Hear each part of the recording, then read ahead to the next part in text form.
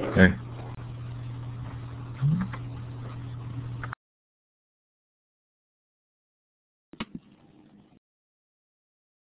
Hi, this is Steve Hargadon, and welcome to the Future of Education series. It's Wednesday, November 11th, 2009, at least in the United States, and our guests tonight are Allan Collins and Richard Halverson. Allan and Rich, say hi. Thank you for being here. Hi. I'm not sure we heard from Allan, but he is here, and glad to have him here. I'm not sure we heard from Allan, but he is here. Okay, so our topic tonight is their book, Rethinking Education in the Age of Technology, subtitled The Digital Revolution in Schooling in America. Before we get started, I'm going to do a little bit of an introduction to the session. These sessions, the futureofeducation.com sessions, are sponsored by Illuminating and the Learn Central project. That's my day job. Learn Central is a social network for educators with over 23,000 educators there now. A great place to go and connect with each other. It is free. It provides you with the use of Illuminate for free, both the view room and if you want to run your own webinar series, please feel free to contact me. It's a fun program and I'm excited about it. Coming up on Future of Education and Conversations.net tomorrow, Larry Cuban from Stanford, who's quoted in this book, so should be a good follow-up. November 19th, Howard Rheingold's back with Howard's Brainstorms Part 2. December 1st, Dan Willingham on why students don't like schools. December 2nd, Julie Evans from Project Tomorrow. December 3rd, Curtis Bonk on The World is Open. Ann Myers on Classroom Habitudes. December 8th, and Sherry Toledo, Web 2.0 and Education Survey, December 9th. And then much, much more coming up. It's been very exciting to watch the interview series grow. Lots of great people coming on. If this is your first time in Illuminate, this is a participative environment. So we want to make sure that you know how to do that. Below the participant window, where you can see 103 participants who've already joined us, you can use the small emoticons to express yourself. There's the clapping hand. I'm going to clap right now for our speakers who are here. You can also click on the smiley face. If you're confused by something, you can use the little confused face or the thumbs down if you disagree. We don't see that often, but you're welcome to use it. Below the participant box is the chat area. And I'm going to make a recommendation because we have a lot of people in the room, and I think it's likely that you're going to, the chat will fly by fairly quickly. Go up to View Layouts and switch yourself to the wide layout, and that'll make it a little bit easier to read the chat. And you can send a message to other individuals in the chat using the drop-down box, but do be aware that Allan, Rich, and I see those as moderators. There's actually no private, there's no completely private messaging. Those do show up for us. And if you would like to ask a question using the microphone, you can use the icon with the hand and the up arrow at the bottom of the participant window. That lets us know you want the microphone, and we'll give you the mic. If you think that's the case, that you might want to ask a question, do be sure to go up to Tools, Audio, and run the Audio Setup Wizard to make sure that your microphone is configured for the room. Okay, now we're going to give you your first chance to participate. This should be fun tonight given the audience. Click on the wand with the red dot at the end to the left of the map, and then click on the map to let us know where you're listening from.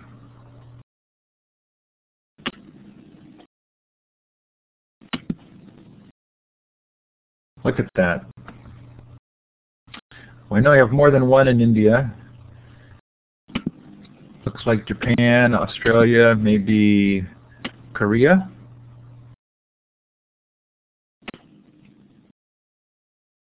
Who's in Antarctica? That.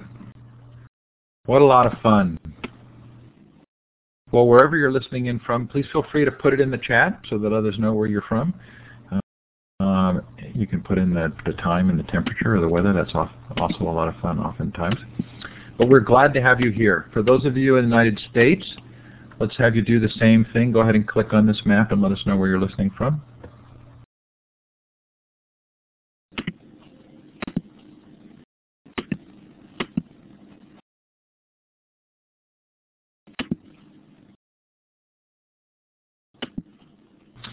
So Allan and Rich, I think you've attracted a fairly diverse group tonight.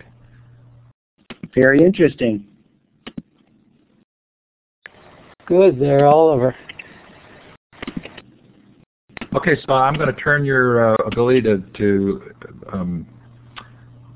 annotate the whiteboard off just for now.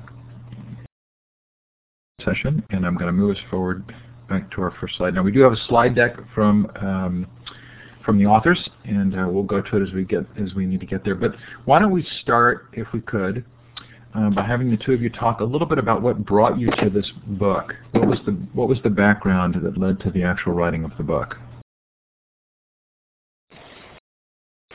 Well, I had been teaching a course on the history of education reform at Northwestern, and when Rich was a graduate student at Northwestern, he had been a history teacher previously in a high school in Chicago, and so he offered to help me teach the course, and we reorganized the course a lot since he did a lot of research to find good readings.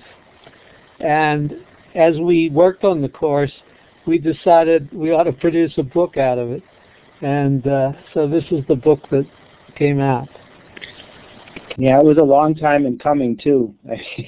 I remember thinking as we were going through putting the book together, how I worked in a high school and how the high school didn't really take advantage of any of the more sophisticated learning technologies, but the students really did. They just didn't do it in school.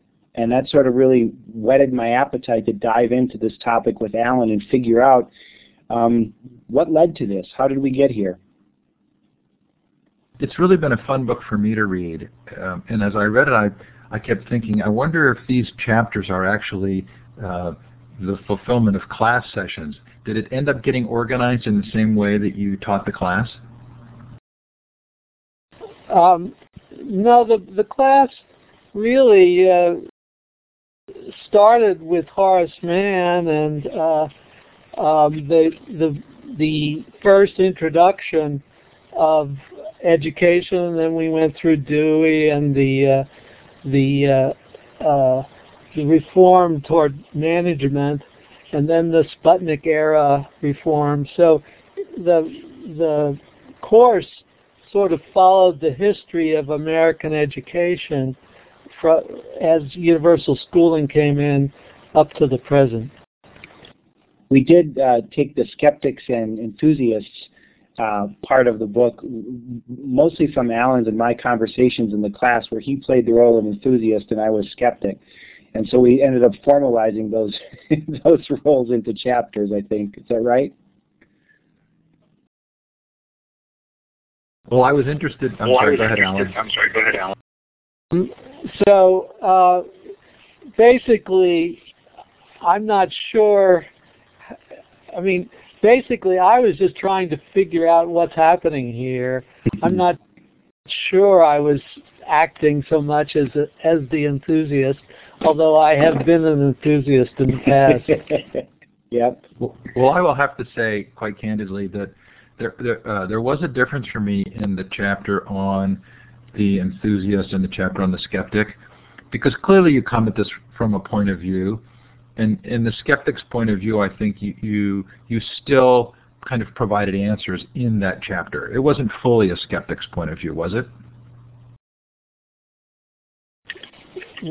Well, there's a section in the skeptics chapter on why school and technology don't live happily together, and that particular section was not really just the skeptic's point of view. It was more our point of view on how the enthusiasts really are fighting a losing battle. Well, I'd love to drill. Go ahead, Rich. Well, for me, that was really led to some of the more interesting parts of the book and areas of research, is trying to figure out why we have this extraordinary explosion of information technologies, and schools are only taking advantage of a very small section of those technologies. And to me, that was really sort of the incompatibility of the school system with the individualized capacity of information technologies really sort of triggered the whole rest of the argument in the book for me. Well, let's do that first, if we could. What is the argument of the book?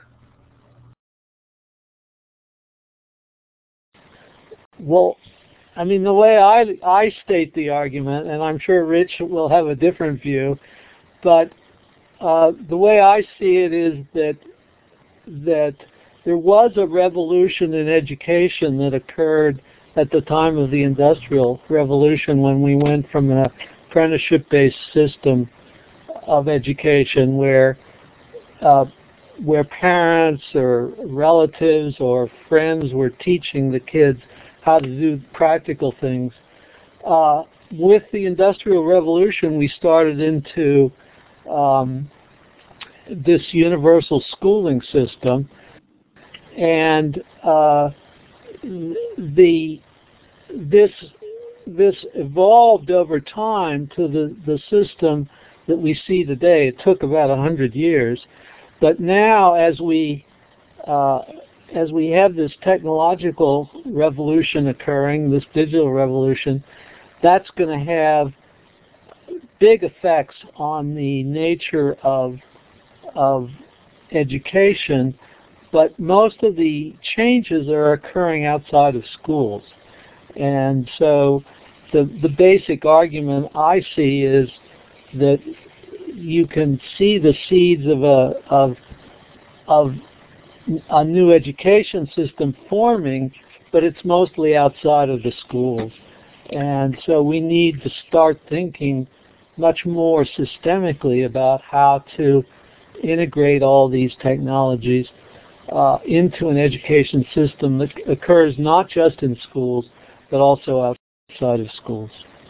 I'd like to add to that Allan's description of the evolution of the current school system, particularly in the United States, but also in other parts of the world.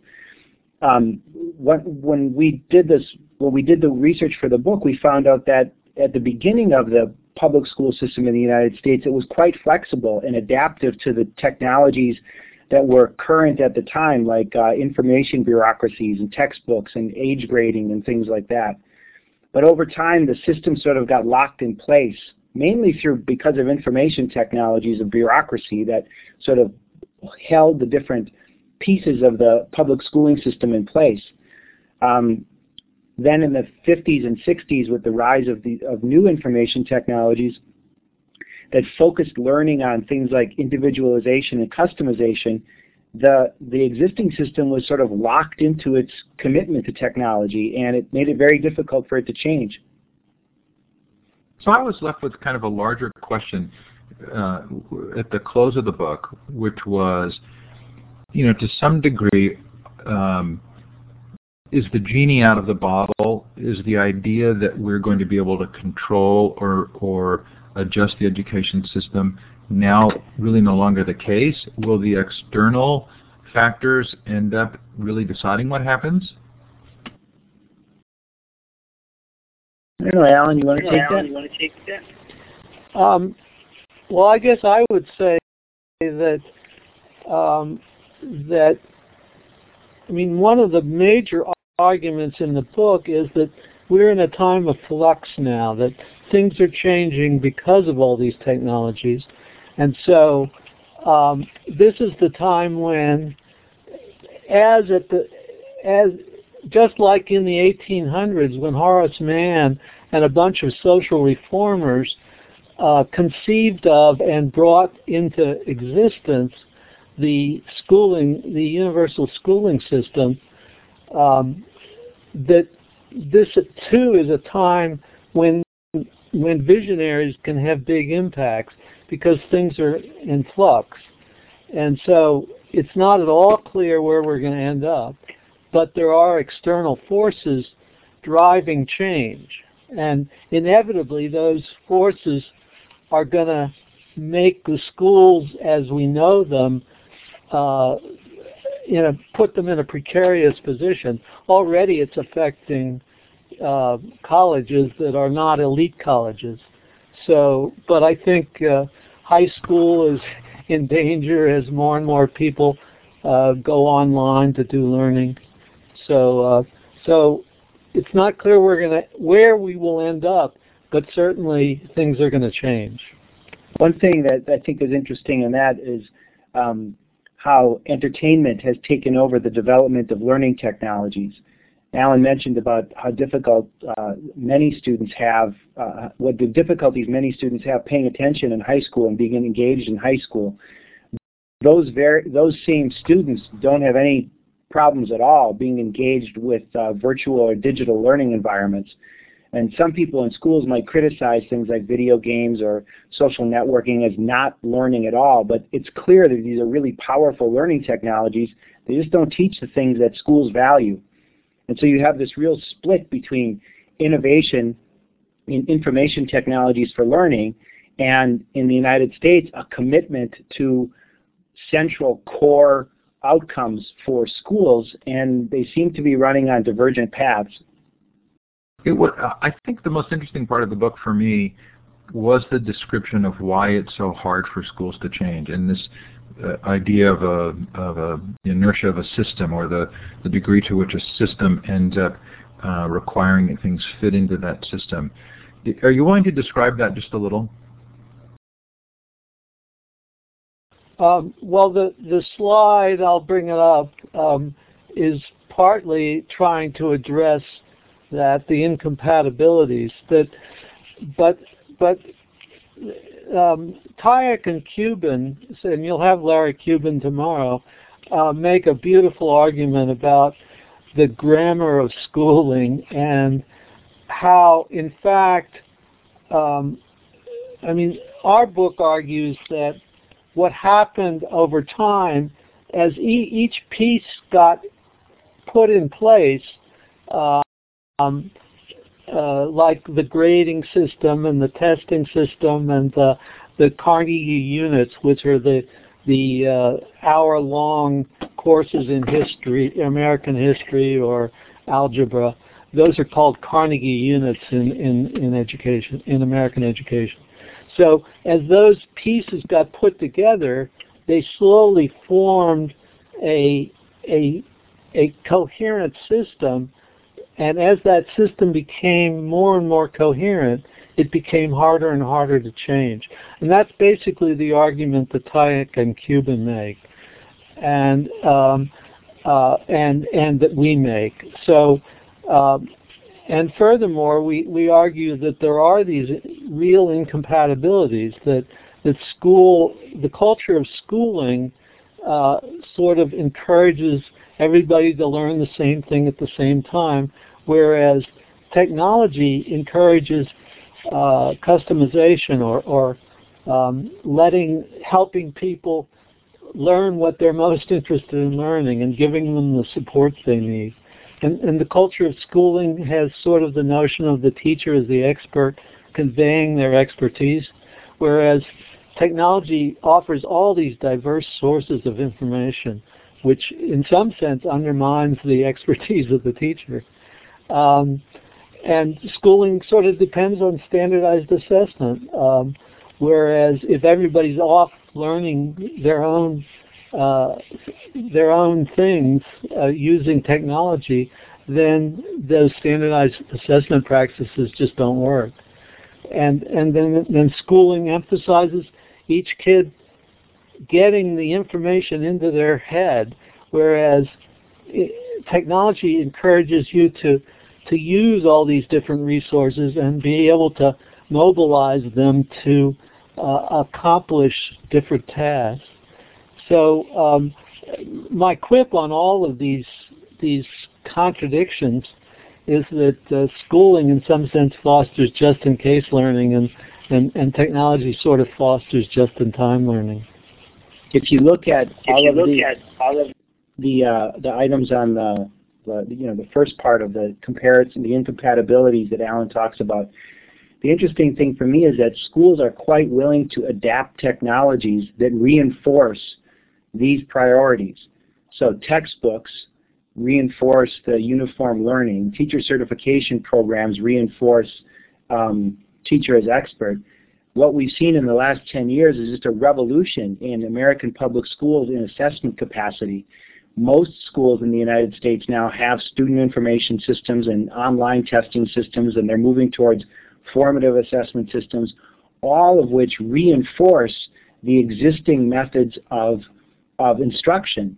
But the interesting thing is that most of the interesting developments in information technologies are on the right side of the comparison, the customization, specialization. You know, Google and Facebook and Wikipedia and video games, discussion boards, all of these things that schools have a very difficult time with because they can't control them, and they think that students are going to abuse them. This is mainly in the K-12 world. Creates great problems in schools. So it's interesting for me that there are technologies that schools are embracing. It's just not the ones that are driving the entertainment revolution. So the thought that occurred to me was that I can remember being in the workforce in the late 80s, and the moment that the computer went from being a device in a closet that we went in and signed up for time to use for word processing to actually being a device on our desks was kind of a dramatic moment. And that then once the computer was there, you know, it drove a lot of other change. Is part of this story just that we haven't had a specific use or program that was so compelling that it would introduce this kind of dramatic change? Well, I think it's deeper than that. I think that the method of instruction that schools have committed to is batch processing.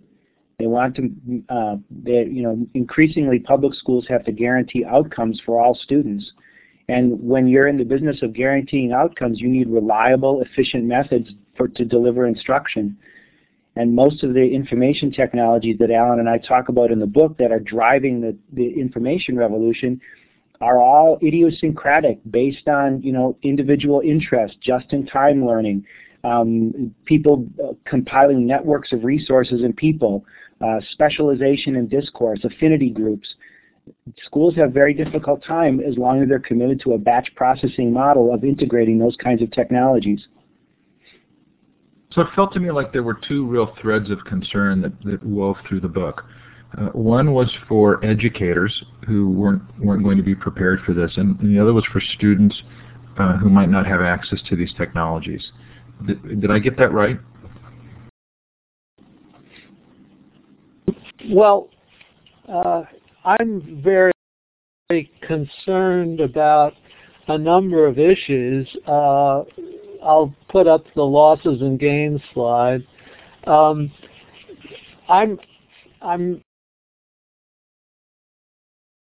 particularly concerned about issues and whether kids are.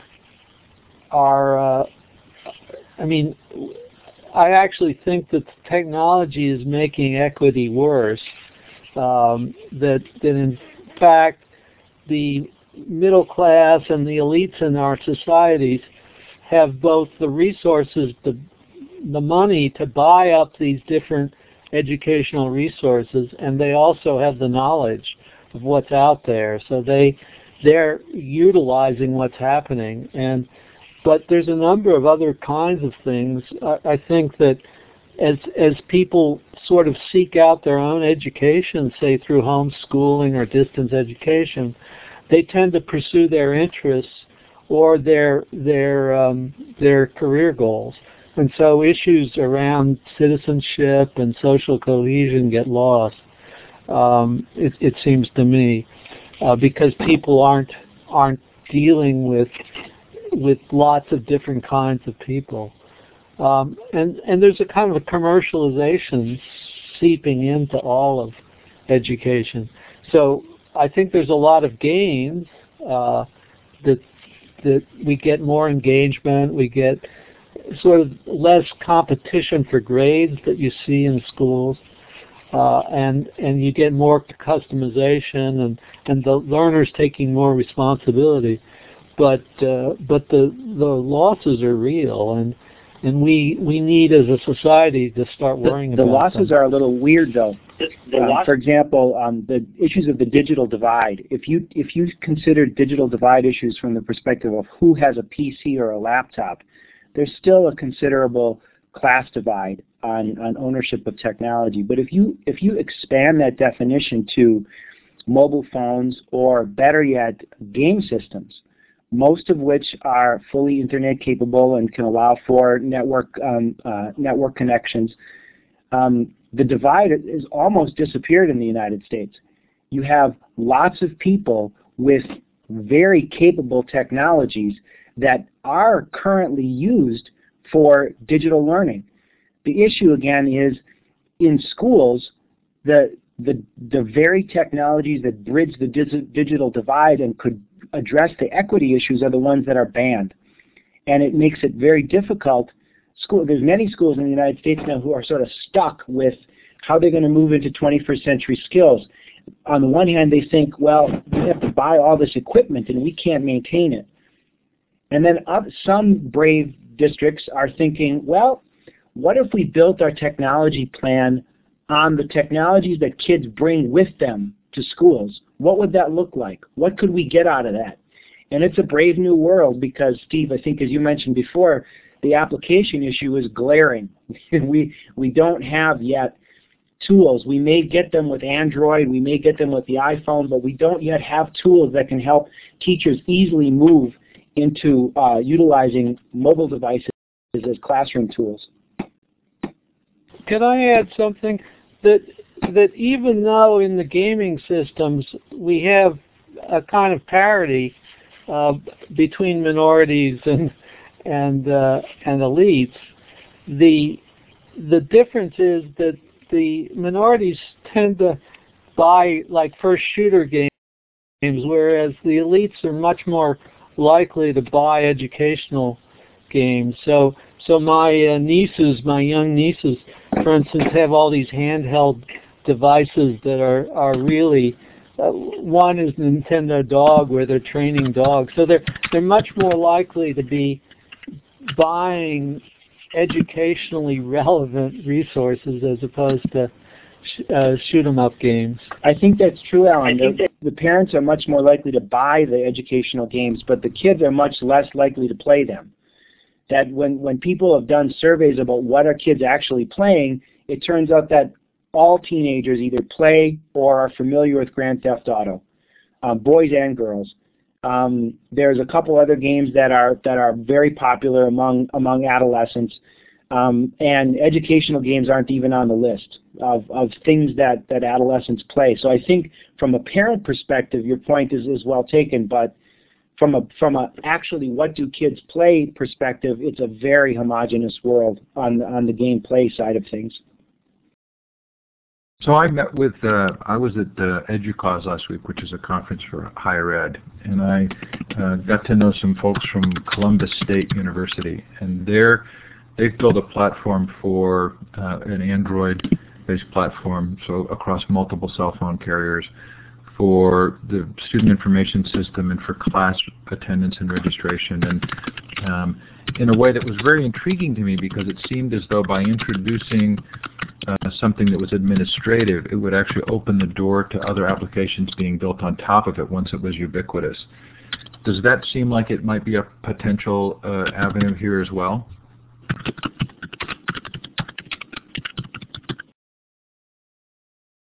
Can you take that, Rich? I missed part of it. I did too. Steve, I'm sorry to make you... No. I'll stop making comments and I'll just keep asking questions.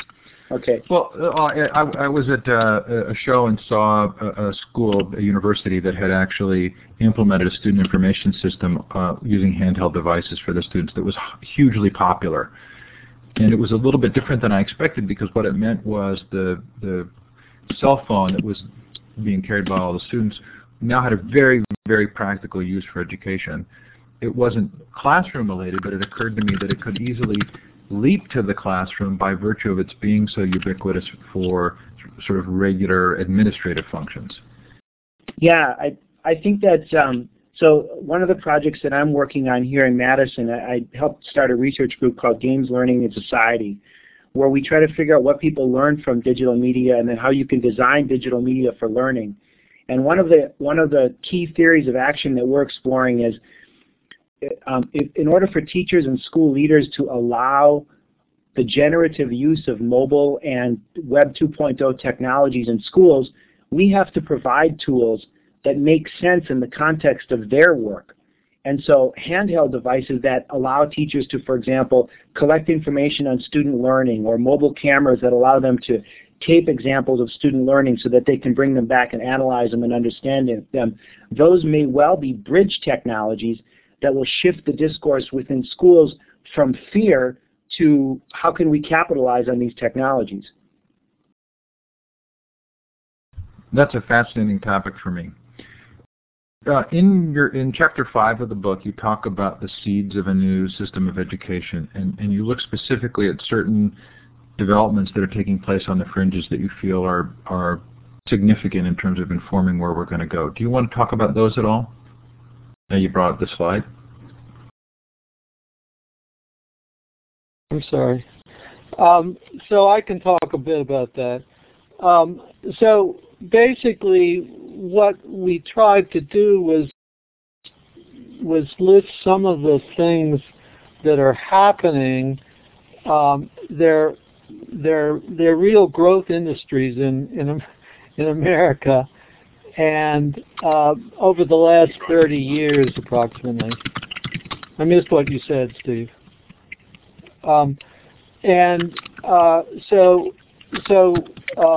So for example, homeschooling has, the last survey by the Department of Ed, it was growing at about 29% a year. And the kids are using a lot of technology in homeschooling now. And so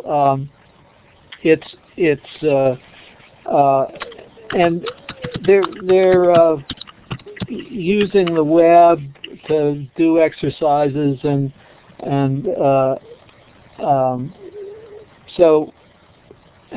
homeschoolers, in some sense, the parents encourage the kids to pursue their own interests. So homeschoolers do well on tests when they're tested, and it's not a.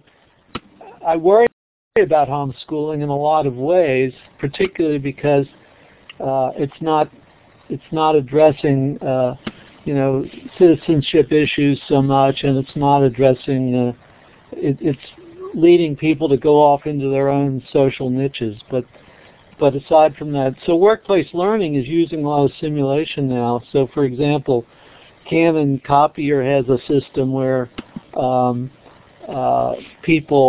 where they set faults in different copying machines and have the technicians try to diagnose the faults. And Cisco, for instance, has people trying to configure networks under different situations. So there's lots of examples of simulation systems that are used for workplace learning these days.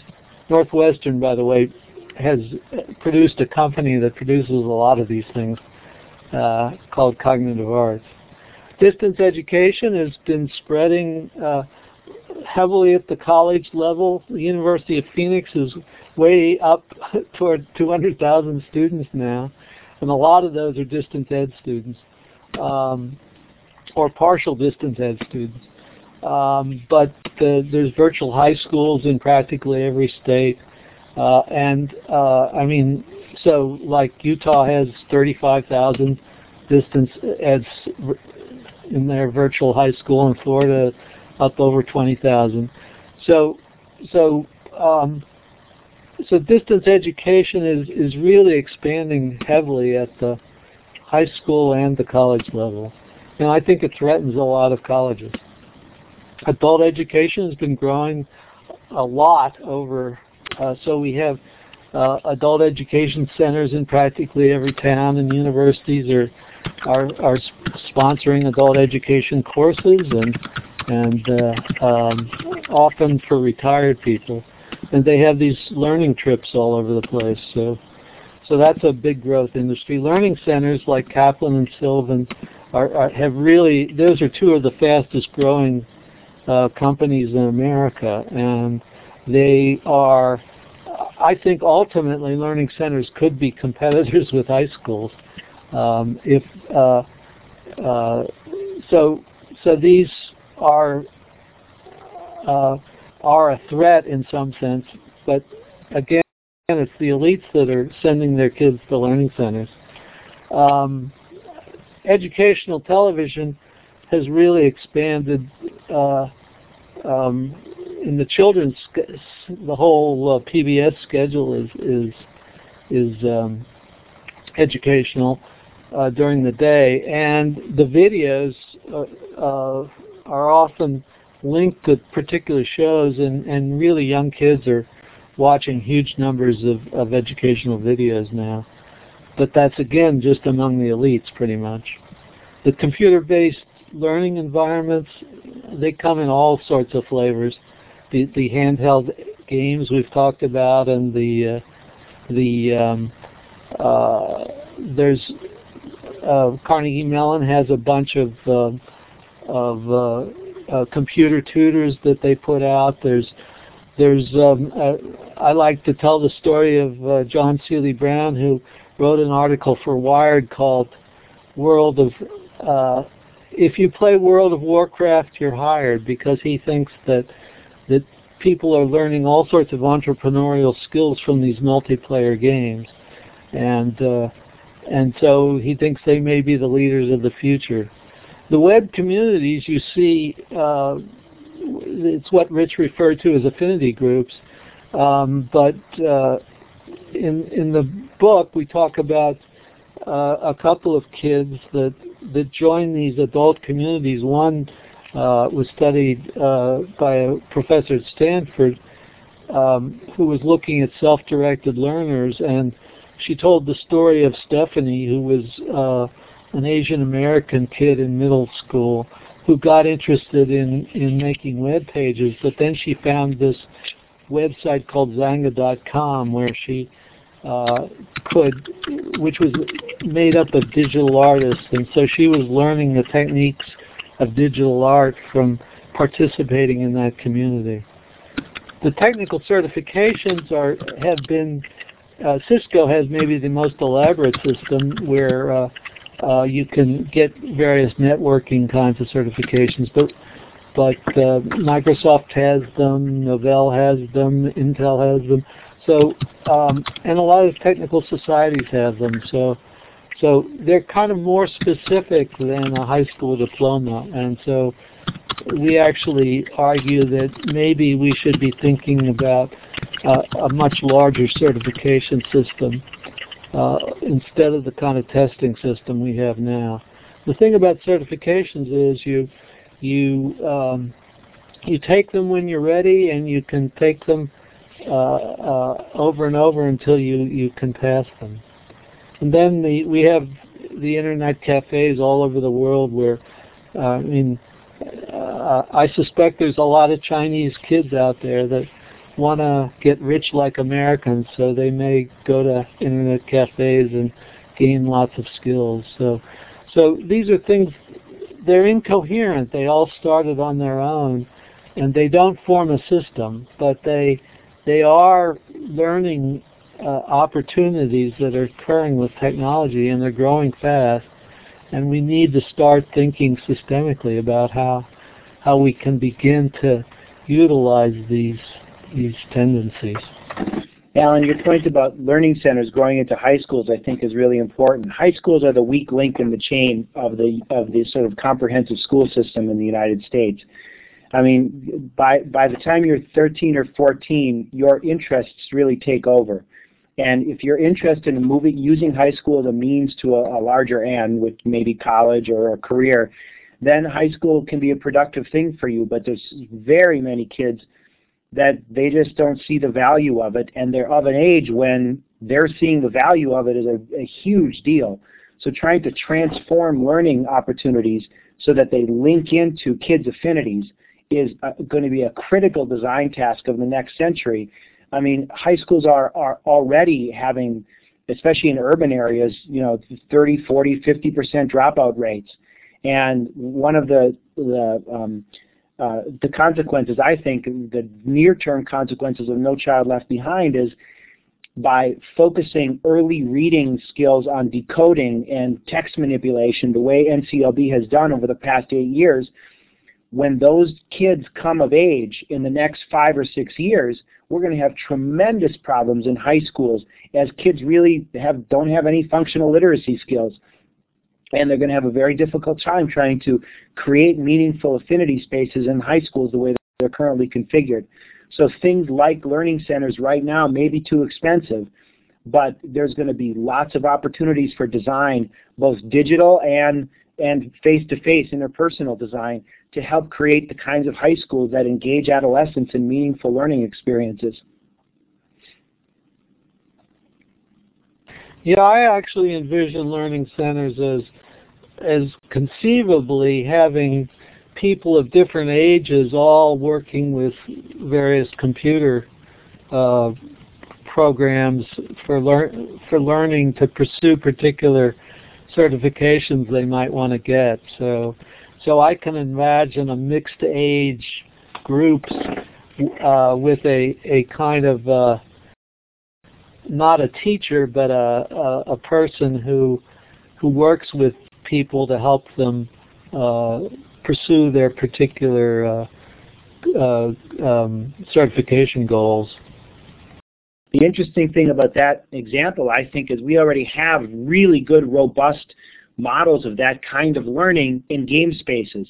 So if you go to like a World of Warcraft guild chat or a common a raid in World of Warcraft, you see multi-age, multi-skilled people from all around the world coordinating their schedules to work together towards a common goal. It's killing a dragon, which is not that similar to algebra, but the social structures and the information networks that underlie the activities are sort of the ideal learning environment that you'd want. It's just that it's typically now not targeted towards the kind of things that we think schools should be aimed at. Is commercialism one of your core concerns? Yeah, I mean, this links into the equity issues, but so I'm more concerned about the commercialism from the point of view of people buying big advantages, which I think that the middle class folks in America are doing, and the poor and minorities are not doing. So that's my major concern around commercialism. But there is this. I mean, it infiltrates subtly a lot of what's going. I guess commercialism is much more rampant in television and the media than it is in educational resources. But now we're making education even more commercial. That's probably not a good thing. I agree with you, Alan. I think that so we live in a capitalist culture and a capitalist economy in the United States, and all knowledge is commodified, and almost everything that schools deal with has been passed through some producer, and schools are treated as consumers. And I think one of the issues of schools taking advantage of these new technologies is that the people who believe in the kinds of learning that our public schools typically provide need to have a voice in how the technologies are developed and implemented. The sad state of affairs now is that, public education is in the United States has been one of the great social inventions ever. It's robust. It's versatile. Almost everybody goes to school. It's really quite a success story from the 30,000-foot level. The problem is that the people who believe in public schooling are being locked out of the technology development discussions, mainly because we can't figure out where it fits. And so entertainment and business concerns are taking over the development of information technologies, and schools are really being left behind, which creates a commercialization gap, much like the one that Allan just talked about. Okay, so this is where we typically turn to Q&A in the session. While I'm describing this, Rich and Allan, if you might, sort of a final question from me would be, can you see a path to the third era that you feel would be productive and one worth our talking about as a group? And while you're thinking about that, I'm going to talk to the participants here. If you have a question, you can put it in the chat. Jane, if you've collected any questions, this would be a good time to raise your hand and let me know what they are if something was asked that wasn't brought up. You can also raise your hand using the hand icon with the green up arrow at the bottom of the participant window, and you can take the microphone and actually ask your question live. So it looks like Leonard has a question. Leonard, I'm giving you the mic. To turn your mic on, click on the larger mic button in the audio area. I'm not quite sure what's going on with you there, Leonard, but Jane, why don't I give you the mic? If you'll raise your hand, I can give you the microphone, and you can actually ask it through, unless you don't have a mic and you want to put it in the chat. Go. Hi, Jane. Can you hear me? Yes, loud and clear. Yes. Hi. Okay, I'll quiet down. I have a very loud mic, which usually isn't people's problems. Well, there were several themes that arose in the chat as you were talking, and one of them was, how do you see the fit of project-based learning for driving better and deeper learning? The assumption is that, you know, if we're working in a constructivist environment, in a rich environment that has all the technology that we might need, then we would have a better result. So how do you address project-based learning? Well, I'll take a crack at it. I actually think that a lot of the simulation-based systems do encourage project-based learning, and maybe that's the way that technology feeds project-based learning. I also think that, so I've been an advocate for project-based learning, but it has problems. Because very often it's not clear what the learning goals are for the students. So they think they're doing things without quite knowing what they're supposed to be learning from it. But I think that having kids using the kinds of tools that computers offer to accomplish tasks is important. There was a nice project at Northwestern that Luis Gomez did, where the students were, well, let me give you one school where they learned to create web pages, and so it was a small town in Illinois, and they were building web pages for the various businesses in the town. And so they were learning reading and writing and sort of collaborating to produce useful products. And so I think that kind of project uses technology in a very productive way to accomplish real purposes. But also there was a project at Cass Tech in Detroit where the kids were learning GIS systems and learning to use those systems to work with various businesses. So again, a very productive use of project-based learning in a technological environment. Yeah, Allan's point about goals, I think, is really well taken. Goals linked right to assessment. How can you tell whether the goals have been achieved? And I think in public schools now, the current obsession is with discrete goals. And so it becomes very difficult to do project-based learning that you can untangle to fulfill, discrete assessments in specific kinds of skills. And when you move towards more digital representations of student learning, like videos or projects or simulations that students build, you start to really capture how different learning goals can fit together into a composite project. But our current assessment technologies in schools aren't there yet, especially in public schools. And so it's really difficult to do that deconstruction for many schools.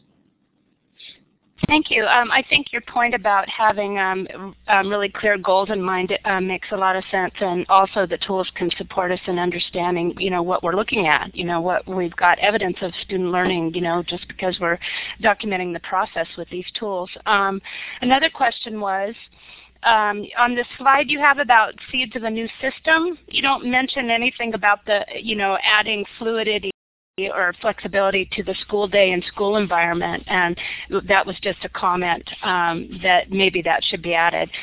Schools should give access beyond school hours and beyond kids, and maybe that's part of, I think maybe we should let Ann Patrick pick this up, but she was saying that one of the other seeds of a new system is leveling the playing field, and maybe she'd like to elucidate.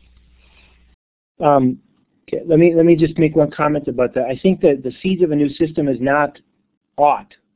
These aren't what a new system ought to be. When Allan and I were putting this section together, we looked around and tried to figure out, well, what are people currently doing with technologies now that are opening up different ways to think about learning? And so the next stage is, so how ought we develop these things? Things like creating more fluidity in the school day, or leveling the playing field a little bit. But I think the purpose of this slide is it's a survey of interesting things that are happening with technology and learning currently, not what they ought to do, but what they actually are doing. I got the definite feeling that this list where you were seeing trends of learning on the fringes that was different than traditional schooling, that could either inform or possibly displace traditional schooling. Yeah, that's how I would characterize it. And so there's no real valuing of these in terms of expecting that they're the places of where we look or we expand. Right. These are trends. They're not things that are necessarily good or bad, but they are happening, and they're happening outside of schools. And as we try to think about what kind of educational system we want to have, we need to start thinking about these things and how we can reconfigure an educational system that incorporates what's useful from them and sort of deals with what's bad about them, what leads to problems. So Jane's asking me to give the mic to Ann, Patrick, and then to Dean. So Ann, if you know how to use the mic, you're welcome to turn yours on. And Leonard, while we're waiting for Ann, Leonard's question was, are there any other books that you're reading, besides the one you've obviously done such a great job writing, that you feel to recommend? Well, if Rich isn't going to take it, I'd certainly recommend James Paul G's book on what people learn from games. I'm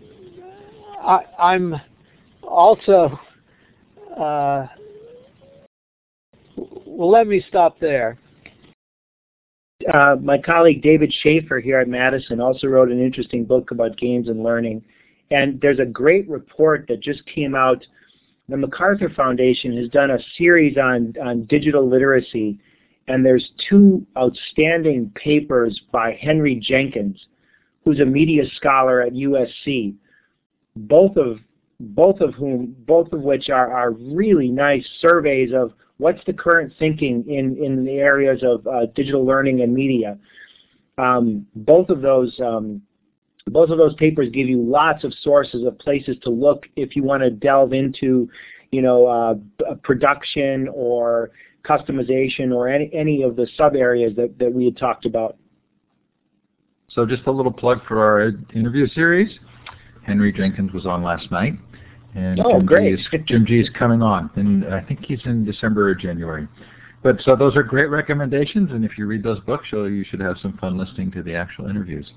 And if you want to put the link up, you mentioned a colleague's work there, and if you wanted to put that link up, please feel free to do that so we can look it up. So Anne, did you want to grab the mic? Just a couple minutes left to go. When we finish the session, we're going to let Allan and Rich go, so because they've committed that hour, and we're grateful for it. But we'll do about a 15-minute post session, informal discussion. So you're welcome to stick around after that and talk to each other. Okay, Anne, if you're not going to grab the mic, then Dean, did you want to grab the mic? I've given it to you. What you need to do is just turn the... Sure. There you go. There we go. Hi, I'm Dean from Australia. My question is how you will see that the increasing convergence of games consoles and handhelds, how are you going to actually see, how you see the way that's actually going to change the way students experience ICTs away from, say, desktop computers and laptops, as we're seeing, things like Xbox and things like that increasingly be able to access Facebook and places like that. Do you see that as fundamentally changing the way that students actually experience ICT in schools? Well, I think that it's already changing. I mean, there's many students, teenagers, but now even younger kids, have such versatility with virtual distributed social networks that if you look at like the Farmville game on Facebook right now, which is just taking Facebook by storm. It's basically a real-time strategy game distributed all across Facebook. Every Club Penguin for little kids. WoW. Almost all games have multiplayer functions, and it's really transforming the nature of social interaction that kids see.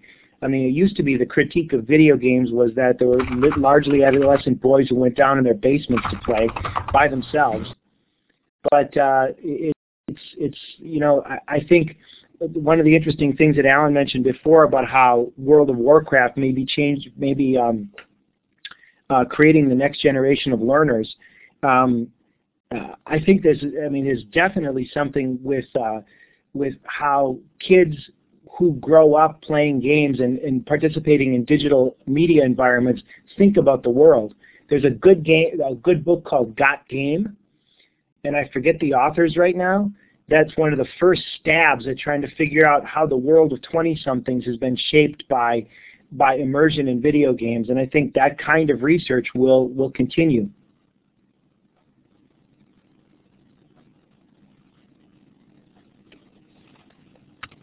Dean, did you want to follow up at all? We've got 2 minutes. No, that's great. No, thanks very much. It's been really fascinating to. It's the first time I've actually come to a session where people have actually been talking about people like G and talking about games and how games are changing the way that kids are socially interacting. And I think a couple of years ago we would have probably sat here listening to people talking about blogs and wikis and podcasts. So it's been fantastic to hear this insight around that area. So thank you very much for answering my question. Yep. Thanks for listening in from Australia, Dean. We sure appreciate it. Okay, probably time for one more quick question. Jane saying from the chat, Matt asks, where are the easy ins right now, Allan? There is so much momentum in place right now that it can seem daunting. Where can we start? And let's have that be our last question. I'm sorry, I missed a critical word. Where you just want to know where we can start changing things? I think that's the intent. Yeah, okay, so my answer to that question is that we need as a society to start asking different questions about, how can we develop computer games that teach mathematical reasoning, that teach reading, that for young kids that don't have parents that read to them. So I think that we as a society need to be trying to provide materials that are interesting, web tutors that emphasize things like mathematics and history, even environmental issues. In other words, we need to develop the technologies outside of school that can support self-directed learning, and it's going to be the people that sort of take responsibility for their learning that are going to succeed, and we need to open up opportunities for not just the elites of our society. Let me take one comment on that. From an institutional perspective, one of the interesting things that's happened with No Child Left Behind in the United States is how seriously schools have taken a commitment to using technology for assessment. This is an unprecedented thing in American schools. 15 years ago, there was no common understanding about how we should measure student learning. Wouldn't it be interesting if we could figure out a way to translate that capacity for technology-driven assessment to measuring the kinds of things that we know matter about student learning?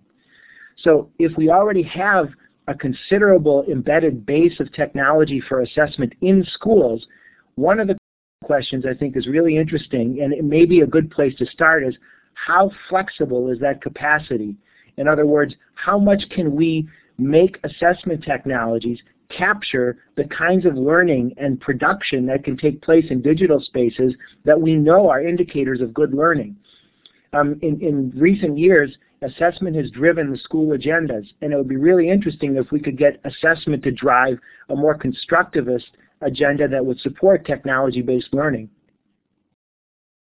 Okay, that's a great note to finish on. I'm going to, Alan, did you want to say one more thing? Oh, I was just going to say, yeah, that was a great point, Rich, and thank you for having us. We enjoyed it a lot. It was great. Thank you. So I'm clapping for you. If you'd like to clap for Alan and Rich, please do so using the little clapping hand at the bottom of your participant window. Thank you both for coming tonight. Thanks to Jane for taking notes and asking questions. Thanks to everybody who came from all over the world. We know that in different time zones it represented different obstacles to being here, but we appreciate your being here and participating. The recording of this will be up tonight. Wherever you saw the original notice, you should be able to find the recording. And if you'd like to stick around for the chat, we are going to have about a 15-minute decompress where you can talk to each other. We don't expect Alan and Rich to stick around because they've been generous with their time. But for those of you who want to stick around, we can let you have the mic. When you do leave the session, you will find that a survey pops up for futureofeducation.com interview series. Please fill that out and let us know how we're doing and or what we could do to make the series better, or people that you'd like to hear from.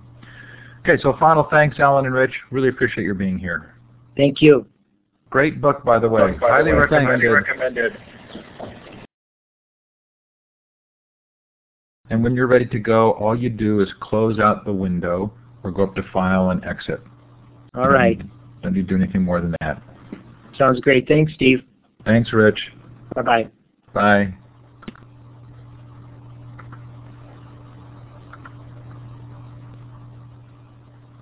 Okay, so how did we do tonight? That was really fun. The book is available. Is the book available by Kindle, I wonder? I think that came up in one of the questions. You can post about these sessions anywhere you'd like, Paula. If you want to get the weekly listing, I do a once-a-week newsletter. It comes out both through Classroom 2.0 and through LearnCentral.org. If you subscribe to either of those services, you'll get my weekly listing, and then I try each day to kind of blast them out a little to give them a boost. But this is a good audience tonight, and really a lot of fun. Obviously, the topic touched people who are interested in being here. Anybody want to grab the mic and make any comments? Ken Robinson's going to be in January. I think it may be January 6th. Good. Yeah, we do promote the Saturday sessions, and Peggy, if you're still here, you're welcome to give a shout out for what you're doing there. I don't know if Kim was here tonight. I don't think she was, but Peggy George, Kim Case, and Laura Costantini run that show.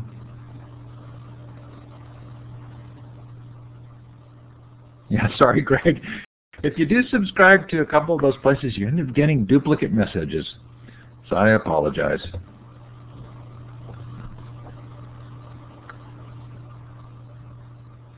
So the book was really, each chapter was in great detail and really well documented. It's definitely a book I'm going to be taking with me on my next trip to kind of read through the portions that I skimmed over. I just didn't have time to fully dive into each section, but I was really intrigued by it, and it really felt like it was a well-done documentation of what's taken place and what we can be thinking about in the future.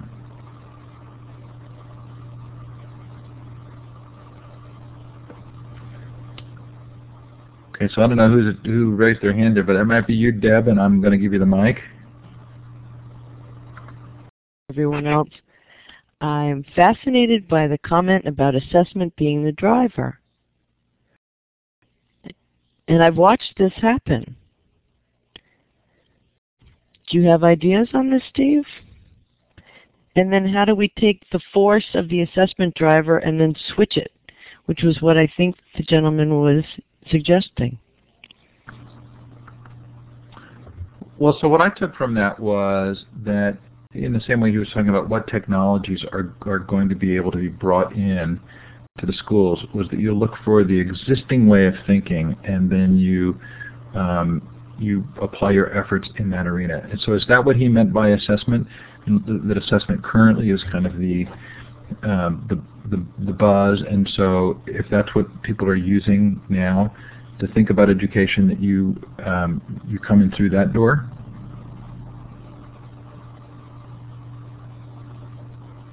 And that's an interesting door because our assessment is on, we do one assessment online, and then we have our state testing, but we have so many different assessments that measure so differently that the data is very hard to use to inform instruction. Yes, we use NWEA, Greg. And you're going to know a lot more about it than I am. Now, Sandra and Leonard, I've given you mic capability if you want to grab the mic, and L.C. Selvage as well. You may have been clapping when and you actually raised your hands, but if you did want to take the mic, this is your chance to do so. Just click on the microphone button in the audio area.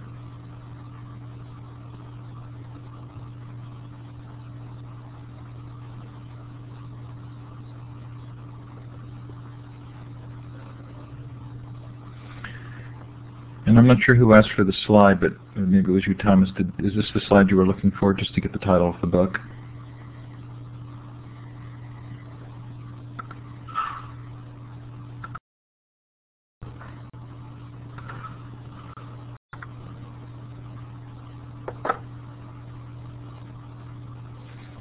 So one thing I didn't read in the book, and I meant to bring it up, but we ran out of time, was I didn't really read anything about the globalization of education and global connections. And I felt like, at least for me, that's been on my mind a lot lately, just the ability for students to be connecting with students in other cultures and how dramatically that changes things. L.C. Selvage, you have a mic. No, you're turned off. But you're welcome to turn it back on.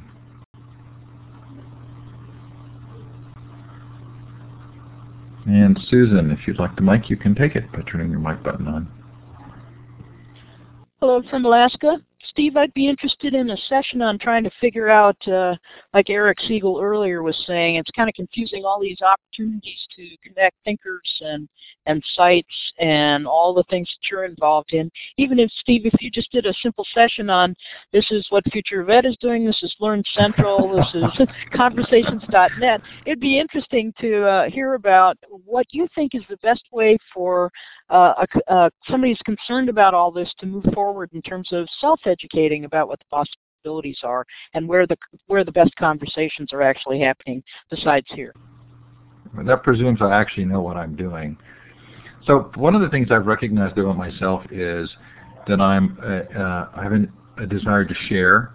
So the moment I discover something that I feel makes a difference for me, I'm just as a part of my nature, I want to help others to do it. So, part of what's exciting for me about Future of Education and Conversations.net is the idea that other people would actually sort of be in a position to start doing webinars as well. And I see that as producing this really rich opportunity for a lot of professional development activity, some very specialized and some obviously more broad.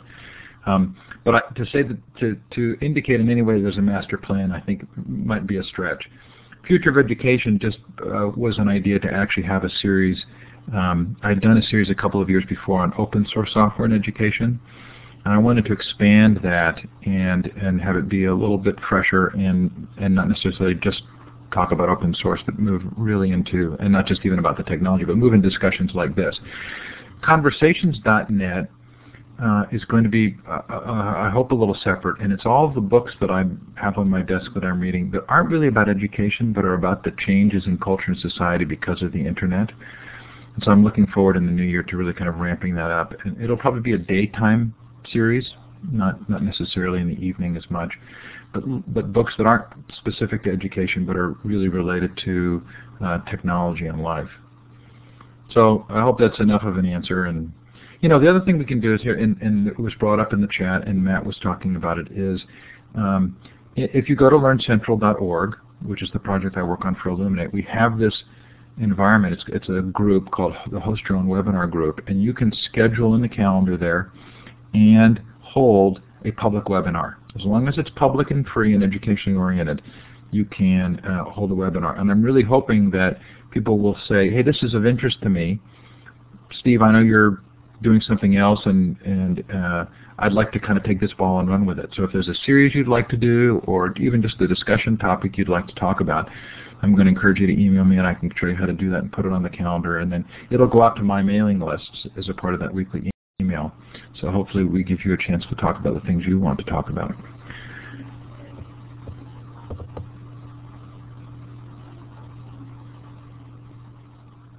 Hey, if anybody's still left listening from Australia, I'll actually be in Australia next week. Go to Perth next Friday, Saturday, and Sunday, and then I'm in Melbourne for 4 days after that for a conference. So if you're there and you want to connect, we'd love to do so. Yep, Sue Waters is taking care of me, I think, in Perth.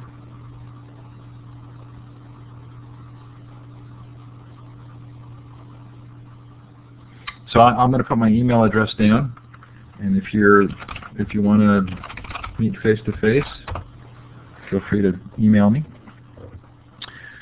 So, Greg, one of the things I'm trying to do is to take that free workshop we do, the Classroom 2.0 workshops that are free, and systematize it so that we can do them more often. They're supposed to be once a month, but they're ending up not being once a month.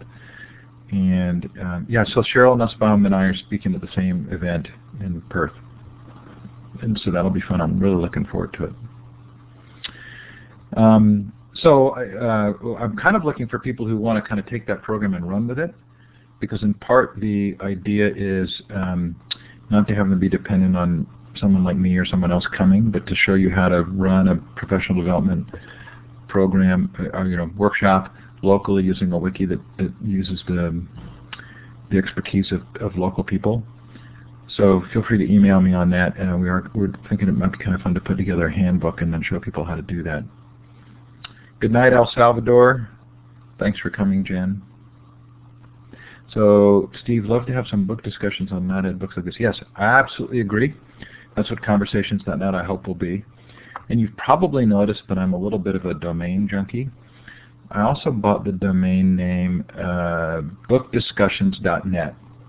Bookdiscussions.com actually has a cost associated with it, so I didn't want to do that. But I registered bookdiscussions.net, and I've sort of been looking for somebody who kind of wanted to take that ball and run with it too, because I think it might be kind of fun to have the same environment just devoted to discussing books, both educationally oriented and not. Sandra, thanks for coming.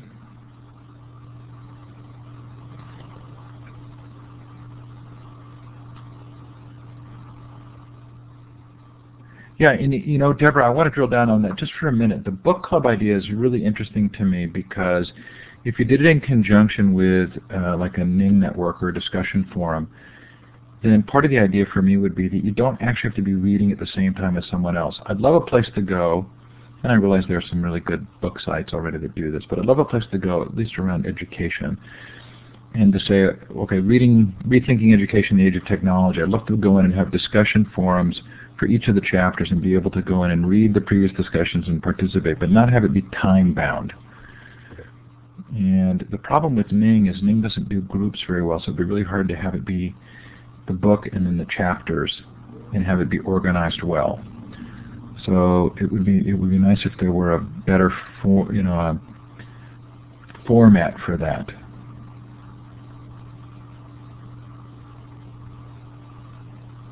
Jane says, Steve, a hybrid with a loose schedule can work. Yeah, what environment? Is there a distributor of the book in Brazil? Where can you buy it? Which book? The Rethinking Education? I don't know. But I'm going to embarrass myself right now and speak very poor Portuguese. Oi, Lica, tudo bem? Well, now I can't even remember what to say. But I guess that's all I'm going to say.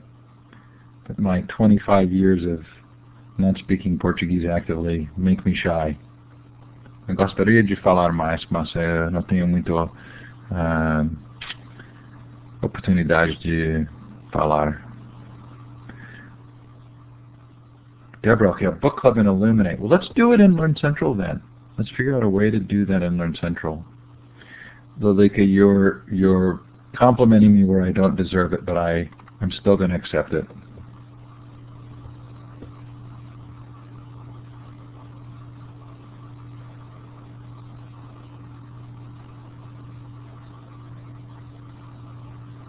Is the lady still on from Alaska?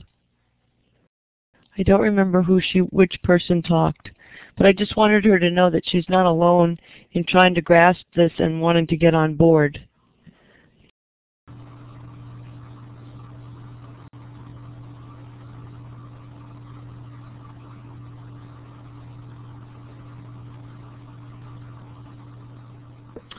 Okay, well, this has been really fun. What a fun crowd tonight. Very international crowd. I really appreciated that. So I'm gonna close the room. Sure appreciate your being here. Please feel free to contact me by email if you have any ideas. I'm gonna look forward to Deborah getting us started with the book club. And if you want to do a webinar, go to learncentral.org and ping me. And we'll keep going. Tomorrow night, Larry Cuban, if you're interested, or of course it'll be recorded. He should be another fun interview. I interviewed him 2 years ago. And fascinating perspective. Okay, so we'll close up tonight. You can just close your window, the full Illuminate window to exit, or you can go to File and Exit, and if you're not out in the next couple of minutes, I actually will kick you out so that the recording can process. Thanks for coming, everybody. Good night. Steve, will you contact me on that? Oh, I was meaning to let you carry that ball. Will you give me a hint? So I leave Saturday to go. I'm going to 2 other places before I go to Australia. So can we touch base again on that in December? Absolutely. Then let's do it for sure. I'll make a note to email you when I'm back. I'm sure you'll see. Well, I'm sure you'll hear me again. Good. I love it that you participate. Okay, good night, everybody.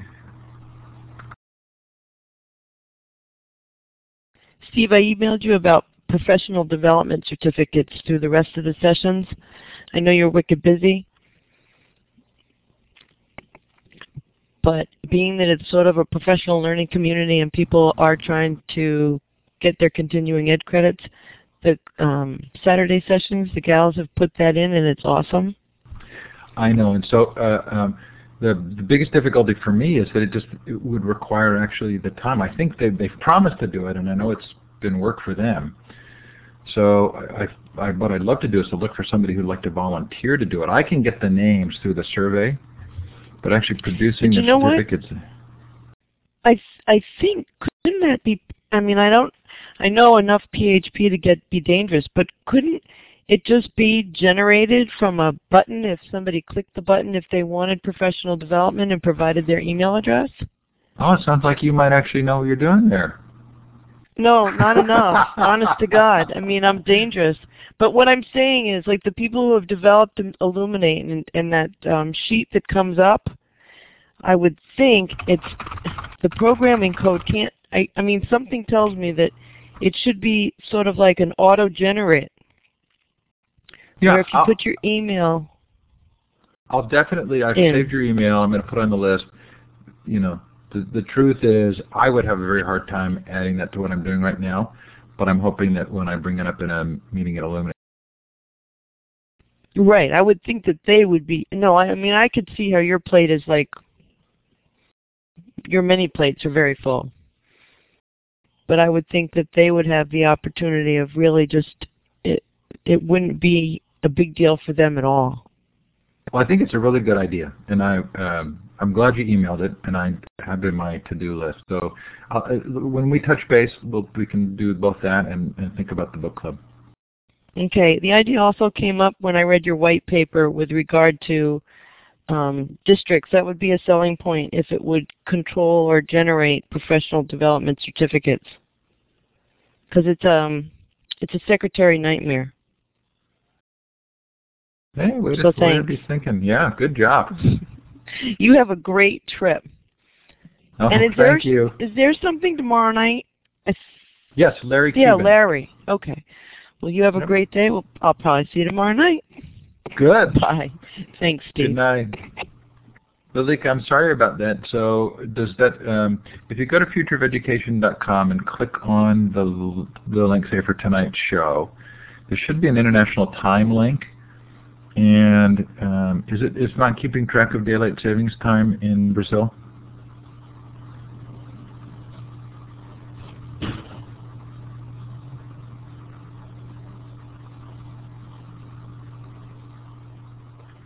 Okay, good night, everybody.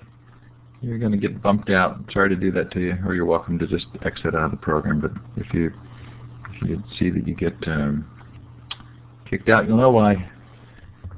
Take care.